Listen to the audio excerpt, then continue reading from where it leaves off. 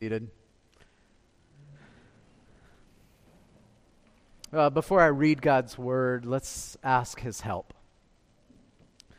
Holy Spirit, come. We know that apart from your working in our hearts, we are carnally minded, and yet the things of Scripture are spiritually minded. And so we pray that you would illumine the word to us, and you'd give us humble hearts that simply want to be taught, that can say, "Speak, Lord, for your servant is listening." Help us to that end, we pray, in Christ's name. Amen. Please take out your copy of God's Word. Turn to Hebrews chapter 9. If you're using the Bible that's in your row, you'll find it on page 1006. And if you don't have a copy of God's Word, please take that copy home with you. We would be delighted for it to be used regularly and not just on Sundays. We started Hebrews 9 2 weeks ago. We took a break last week for Reformation Day. And so now that you are fresh and rested and ready for Hebrews, let's get back to it. You'll remember at the beginning of Hebrews 9, the author of Hebrews was highlighting some of the limitations of the Old Covenant system, the Old Testament system. Namely, that it could not provide true and lasting access to God. You know, you see that if you even think just about the layout of the temple, the Old Testament temple. It had these concentric and increasingly exclusive circles. So you had first the court of the Gentiles, so everyone could go there.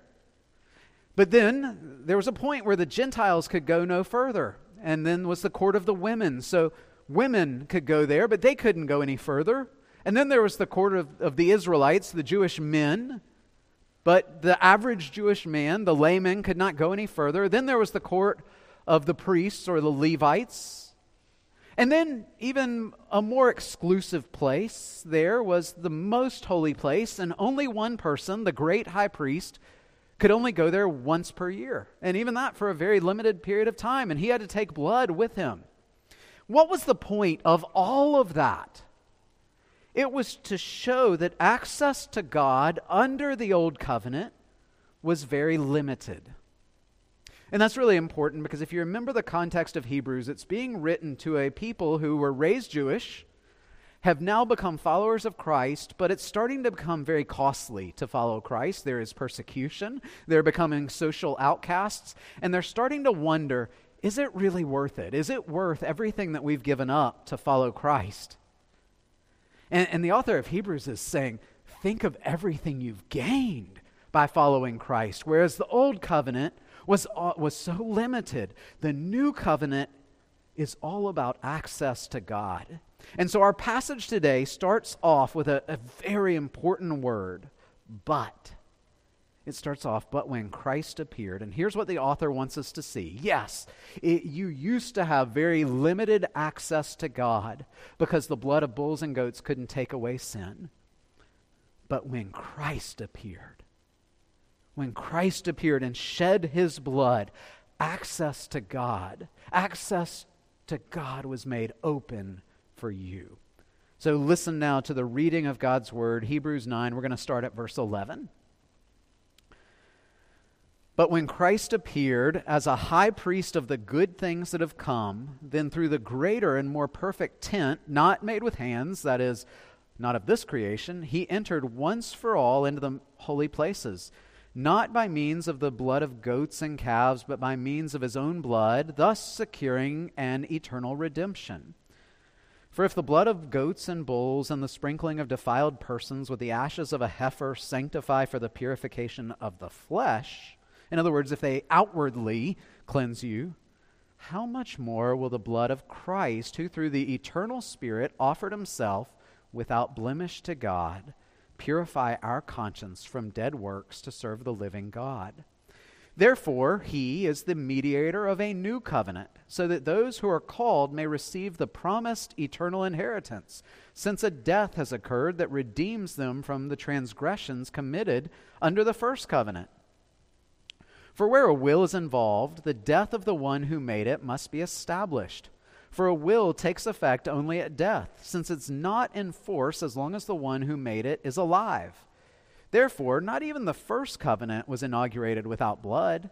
For when every commandment of the law had been declared by Moses to all the people, he took the blood of calves and goats with water and scarlet wool and hyssop and sprinkled both the book itself and all the people, saying, "This is the blood of the covenant that God commanded you."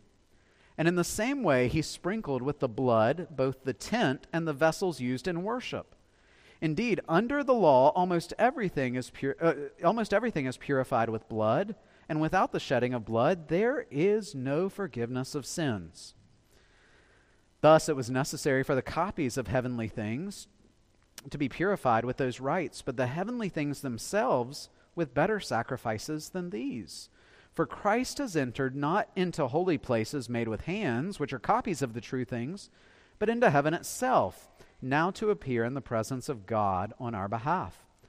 Nor was it to offer himself repeatedly, as the high priest enters the holy places every year with blood not his own, for then he would have had to suffer repeatedly since the foundation of the world.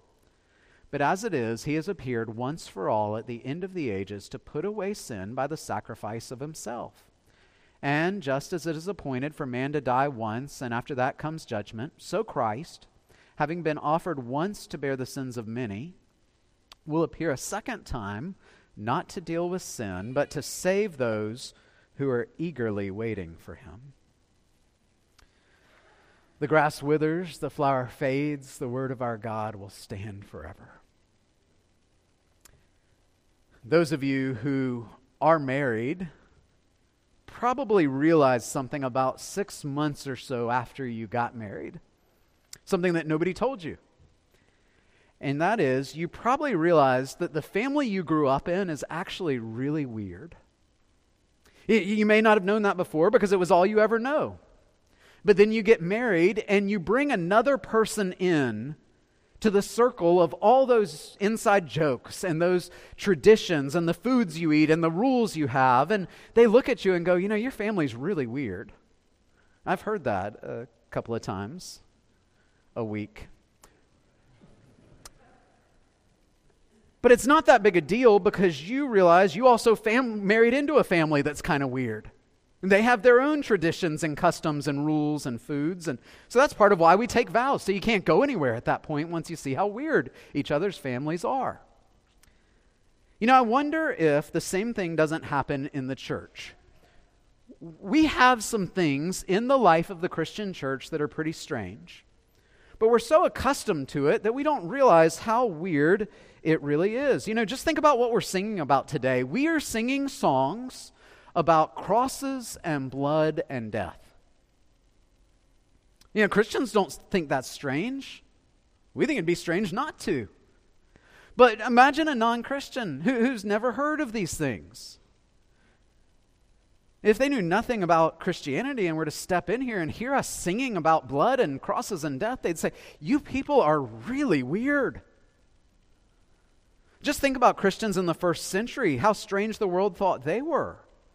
You know, to hang on the cross was seen as a punishment for the worst of criminals. It was shameful. It was shameful even to be associated with someone who went to the cross. That helps you understand why Peter denied even knowing Christ.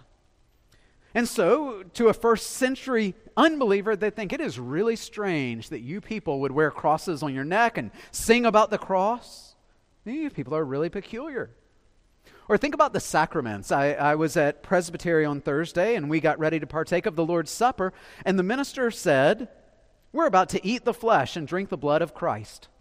And nobody batted an eye. We knew exactly what he meant. But an unbeliever would think, you people are really sick people.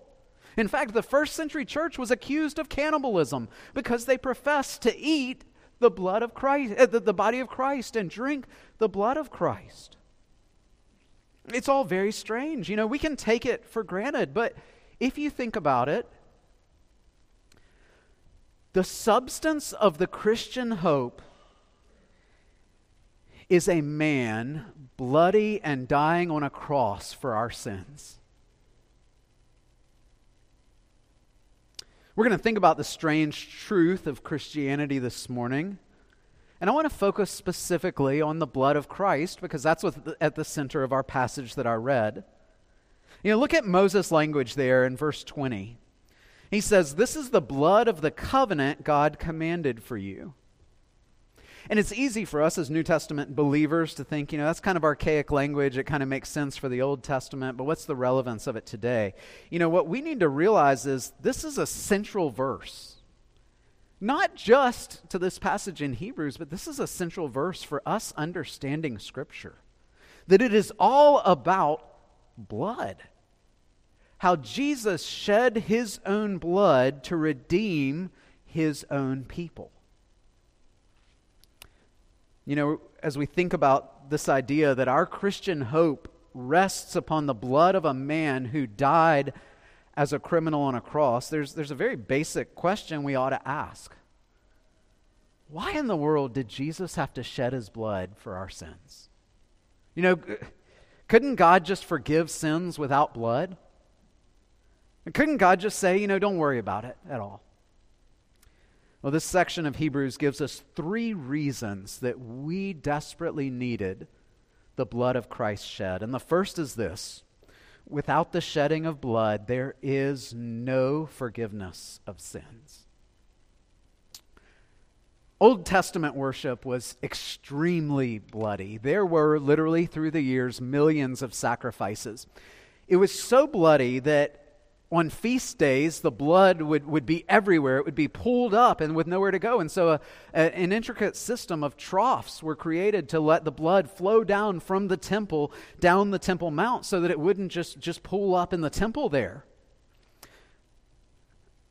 What's important about that, and that's what this passage, especially verse 19, when it talks about the hyssop and the blood being sprinkled, is that everything in the Old Testament hinged upon blood. So what would happen is the priest would take a hyssop branch, dip it in blood, and he would sprinkle it over almost everything, over the people, over the altar, over the Ark of the Covenant.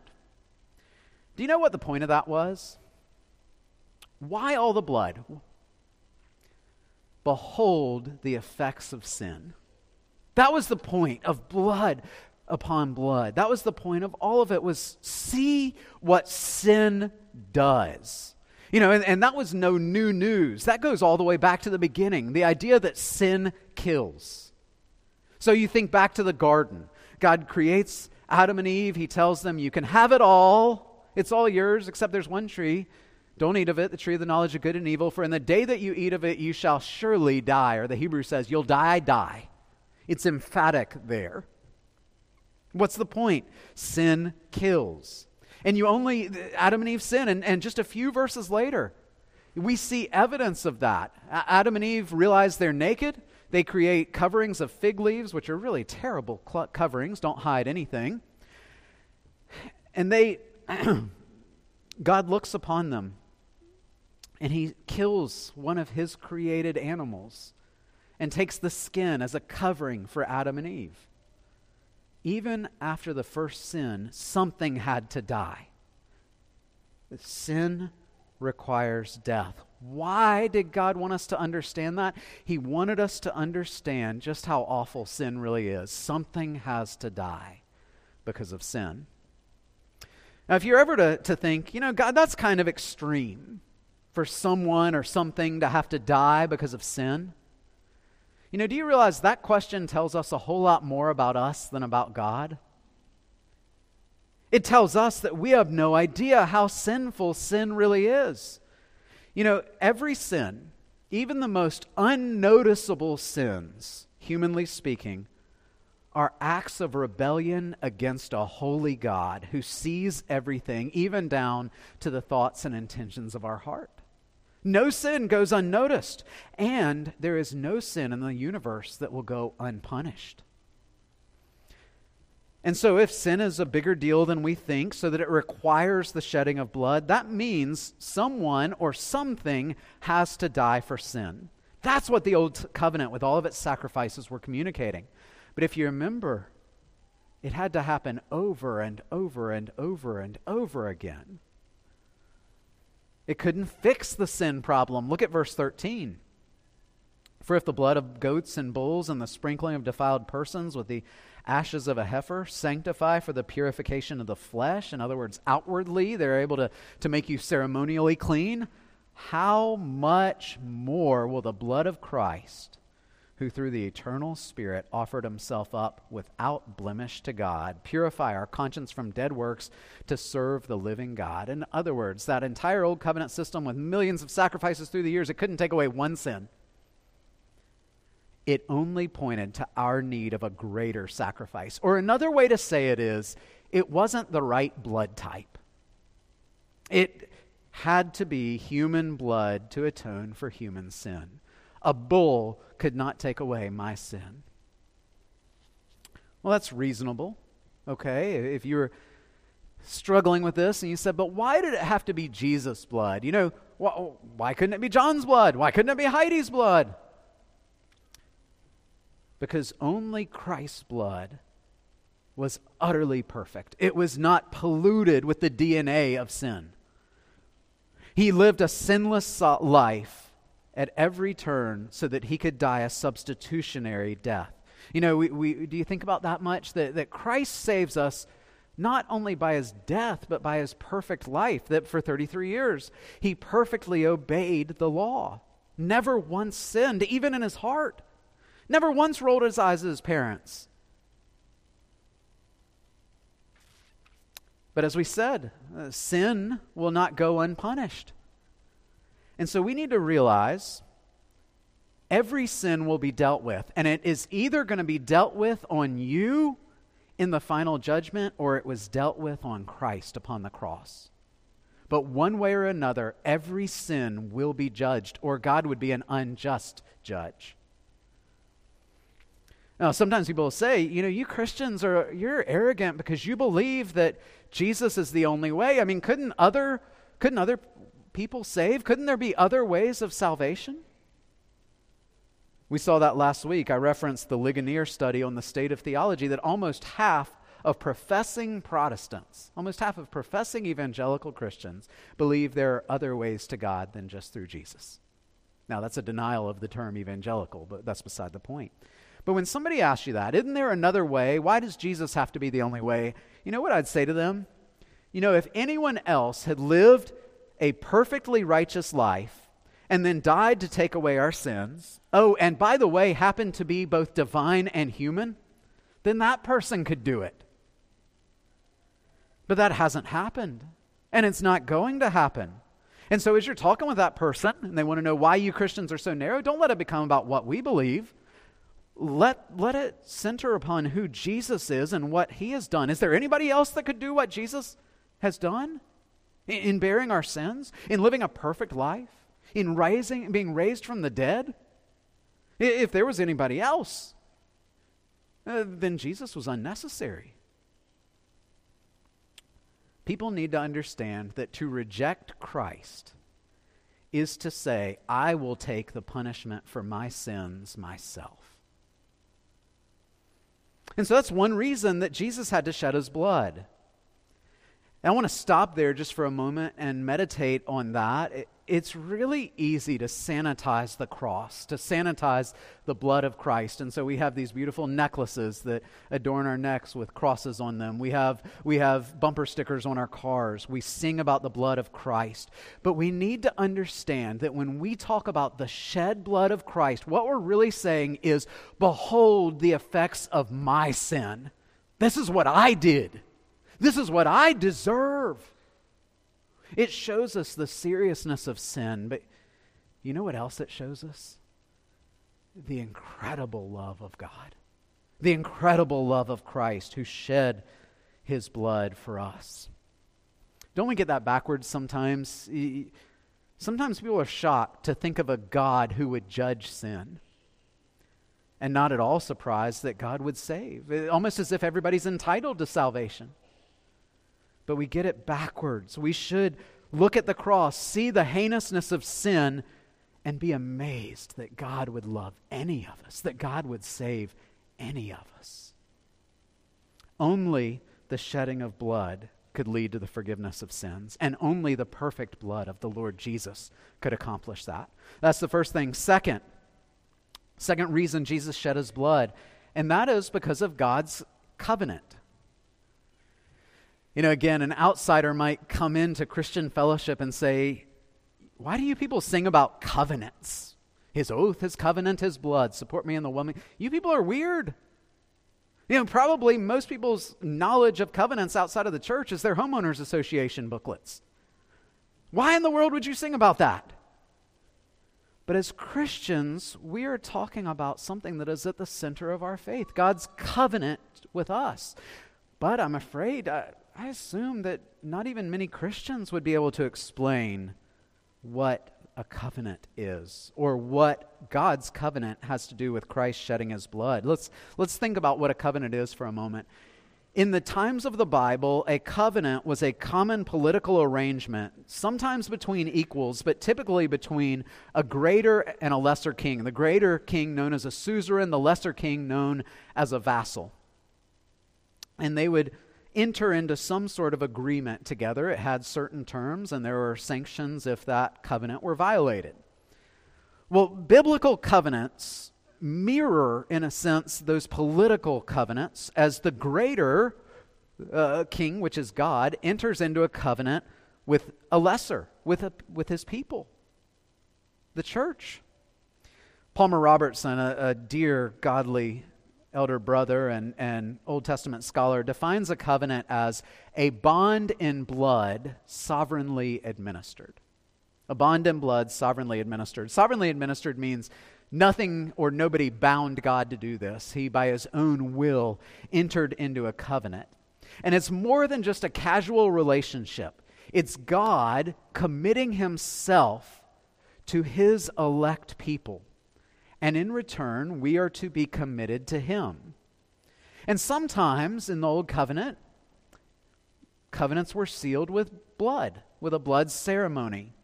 But that's not actually what Robertson's talking about here when he says a bond in blood sovereignly administered. He means it's a life and death bond that God forges with those whom he has chosen. I want you to see this play out. Look with me at Ephesians 1 for a moment.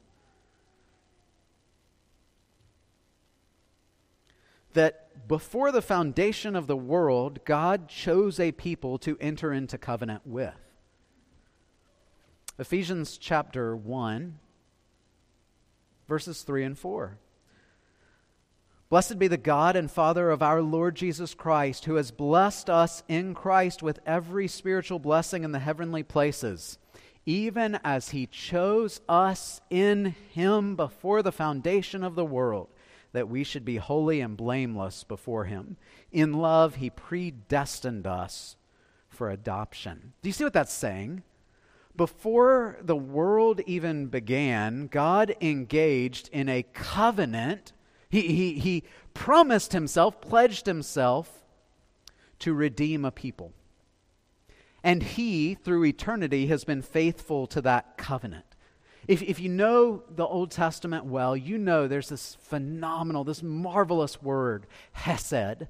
And sometimes it's translated mercy or loving kindness or covenant faithfulness, but there's really no perfect English translation for this word, but it's used 248 times in the Old Testament.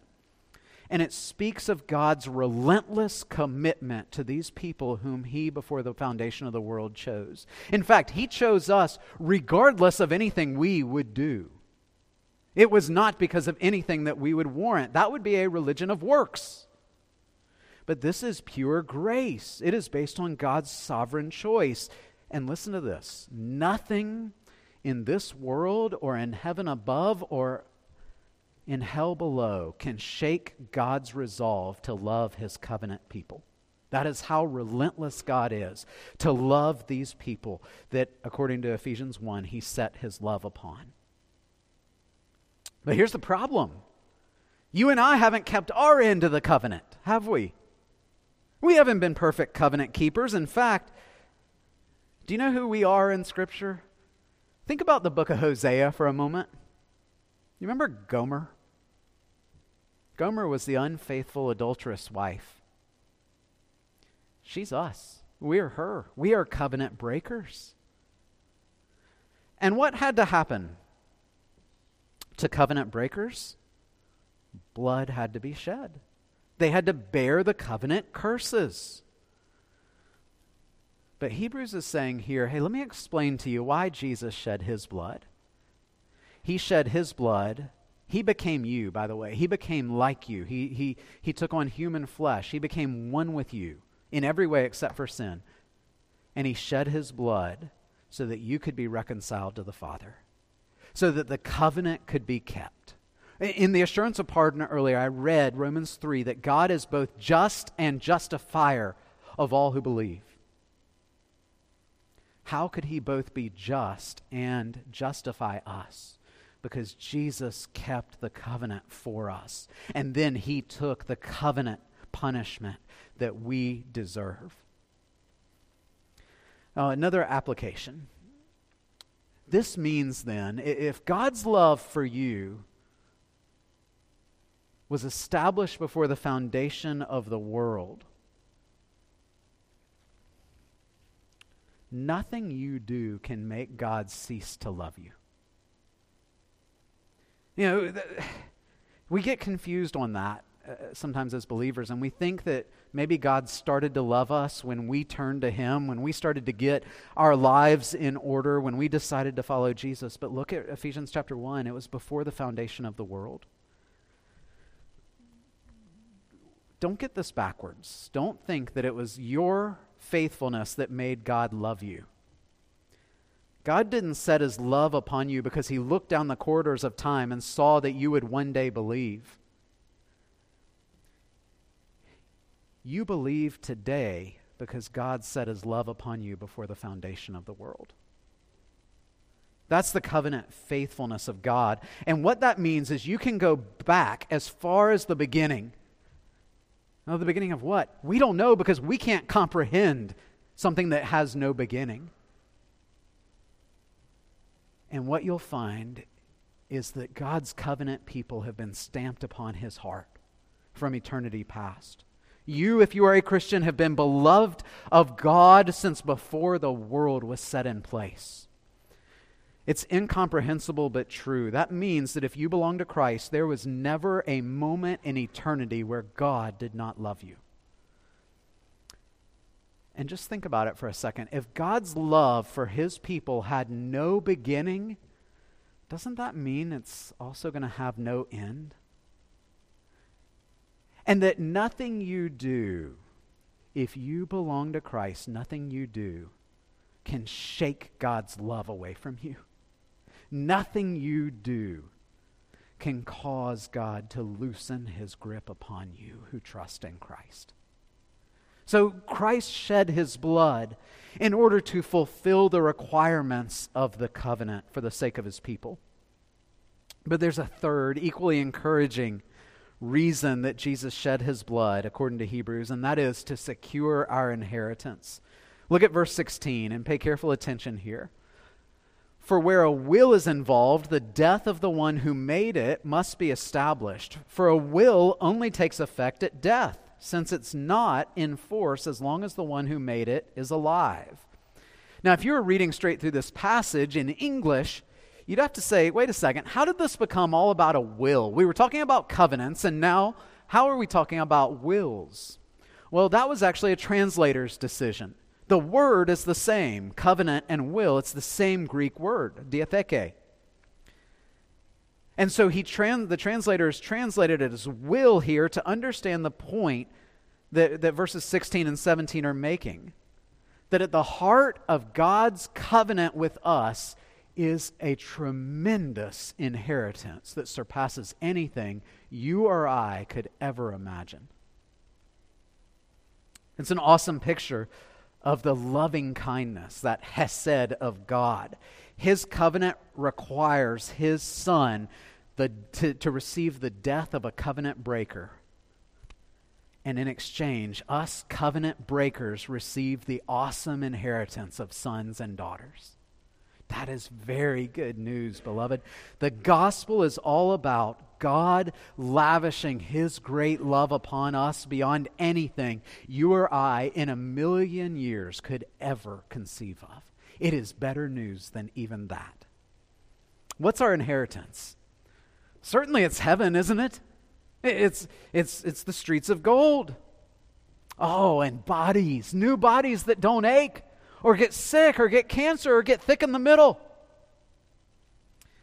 So much more. But do you know what our real inheritance is? You do. It's Jesus. He's our portion. He's our inheritance. It's not the gift, but the giver that we so look forward to. You know, to the non-Christian, that's not very enticing. And so that's why all the secular, all these other religions, they promise sort of sensual, earthly pleasures for their faithful. And as Christians, we just say, I want Jesus. That's what I want. And Hebrews is saying here, one of the reasons Jesus shed his blood was to secure our inheritance. Because you don't get the inheritance while the person's still alive. Some of you have lost loved ones through the years, and maybe you received an inheritance, but I know for many of you, you think to yourself, I would give all that inheritance up for just one more minute with that person. Well, with Christ, we get both. We get the inheritance, and we get Jesus himself. Heard the story of a homeless man from Bolivia named Tomas Martinez, and he had been on the streets since childhood, but somewhere along the way, one of his relatives had become very, very wealthy. And the relative died and left him a great fortune. But Martinez had no idea. He had no way to know. He lived on the streets. He lived off of refuse. And the police went to try to track him down, but every time he saw the police coming, he ran away because he thought he was going to be arrested for living on the streets. And he fled from the very people who came to tell him about his inheritance. You know, people often assume that God has nothing for us except bad news. But he actually has an incredible inheritance that he delights to lavish upon all who trust in him. And so we are wise to stop running and turn to Christ. And that's why we obey Christ. That's why we want to live lives of obedience, not because we're afraid he'll change his mind towards us. That's impossible. It's not because we're afraid he'll take away our inheritance. It's because we've seen this incredible grace and mercy that he's shown us, and we have to say, how in the world could I ever want to sin against a God like that? You know, if we really love Christ and we love him as our inheritance, then we want to obey him. That's what Jesus said in John 14. Those who love me will obey my commandments. Not to earn an inheritance, but because he has lavished it on us. Let me speak for a moment with those of you who are younger. And you see your friends who are living in the world and they seem to be having so much fun. They don't have the same restraints and constraints that maybe you do, and they don't have the same rules, and they seem to enjoy so much freedom. And it can be tempting to think, I wonder if life's just more fun without Jesus. That's why we see young people going off to college and so few return to the faith. It's not just young people that experience that. Satan feeds that idea into every one of us. But here's what we need to realize, and hear me on this, especially young people, please. If you turn your back on Christ, what you're turning your back on is not only salvation, but that incredible inheritance that Christ earned, that Christ purchased for his people. And what will it really profit you if you gain the whole world but forfeit your soul? If you want real and lasting joy, that's something you can only find in the Lord Jesus.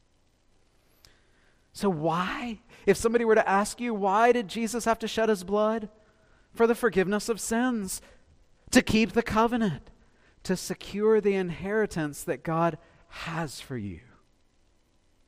Well, how do we apply this text? We're going to apply this text in about 6 or 7 minutes by coming to the Lord's table. All three of these things are on display in the Lord's Supper. Look with me at Matthew 26 for a moment, and it'll be really helpful for you to turn there. We're going to travel back to the upper room where Jesus and his disciples observed that old covenant meal, Passover, for the last time, and they were partaking of the lamb. They were partaking of the meal as it had been instituted 1,400 years before. Look at Matthew 26, starting at verse 26. Now as they were eating, Jesus took bread, and after blessing it, broke it and gave it to the disciples and said, "Take, eat. This is my body." You know, that would have been a peculiar thing for the disciples because they knew the Passover meal. They had probably taken it 30 or 40 times in their life. And at the center of the Passover meal was the meat of the lamb, that lamb that was sacrificed, and then the people would eat it. But Christ says here, the bread. Why didn't he point to meat? Because he was the sacrifice. And you only eat the meat if it stays dead. Our sacrifice is up in heaven. And so he's saying to us, until you are united with me in heaven and we feast together, this bread will be my stand-in. This bread will represent me, and it will nourish and feed you the way that only I can, because this is me. This is the bread of heaven. Verse 27, and he took a cup, and when he had given thanks, he gave it to them, saying, "Drink of it, all of you, for this is my blood of the covenant." Isn't that fascinating? In Hebrews 9, verse 20, what did we say? This is the blood of the covenant God commanded for you. But Jesus says here, this is my blood. The blood of the old covenant was bulls and goats, but it couldn't take away sin. It couldn't undo the curse. But Jesus is saying, this is my blood. It has the power to forgive sins and to take away the covenant curse and to secure your inheritance. Christ endured the covenant curse so that the cup signifies all that we receive in covenant blessings. And then our Lord goes on, which is poured out for many for the forgiveness of sins. This is your guarantee. Is this too good to be true, that my sins could really be forgiven because of what Jesus did? Oh, it's true, because just look at the cup. Your sins are completely forgiven. This is why we chose a sweet wine for the Lord's Supper today, because your sins have been completely forgiven. Christ took the bitterness of sin and judgment and he drank it himself. And what you get is the cup of blessing. You get the sweetness of the gospel. There is not 1 ounce of sin's judgment left for you if you belong to Christ. There's not 1 drop of condemnation for you who look to Jesus. That's why Paul called it the cup of blessing. Verse 29. Jesus says, I tell you, I'll not drink again of the fruit of the vine until that day when I drink it with you new in my Father's kingdom. He's speaking of our inheritance here and the amazing wedding supper of the Lamb when we will recline with him in unhindered fellowship, face to face with Jesus Christ. My friends, as you come to the table this morning, consider this. Your sins are the reason his body had to be broken and his blood poured out. Consider the heinousness of sin and confess your sins to him. But remember the love of Jesus who gladly endured the cross for you. The Lord's Supper isn't just a memorial, but it is a foretaste of eternal fellowship with Christ. It's a visible, tangible, tasteable expression of his undying, yet dying love for us. What meal could possibly mean more to you? So as we come to the table, you may have done it hundreds of times in your life, but focus your hearts on what Christ has done to forgive your sins, to keep the covenant, and to secure your inheritance as we pray together. Lord God in heaven, we praise you for the gift of the gospel and the shed blood of Christ. And we know that we are a peculiar people. We're a strange people in the eyes of the world because the world cannot understand why we love the thought of a man bleeding to death upon a cross. But it's on the shoulders of that man that our eternal hope rests. Father, we praise you that even the cross could not hold Jesus, but he stands even now in heaven, ever living to intercede for us.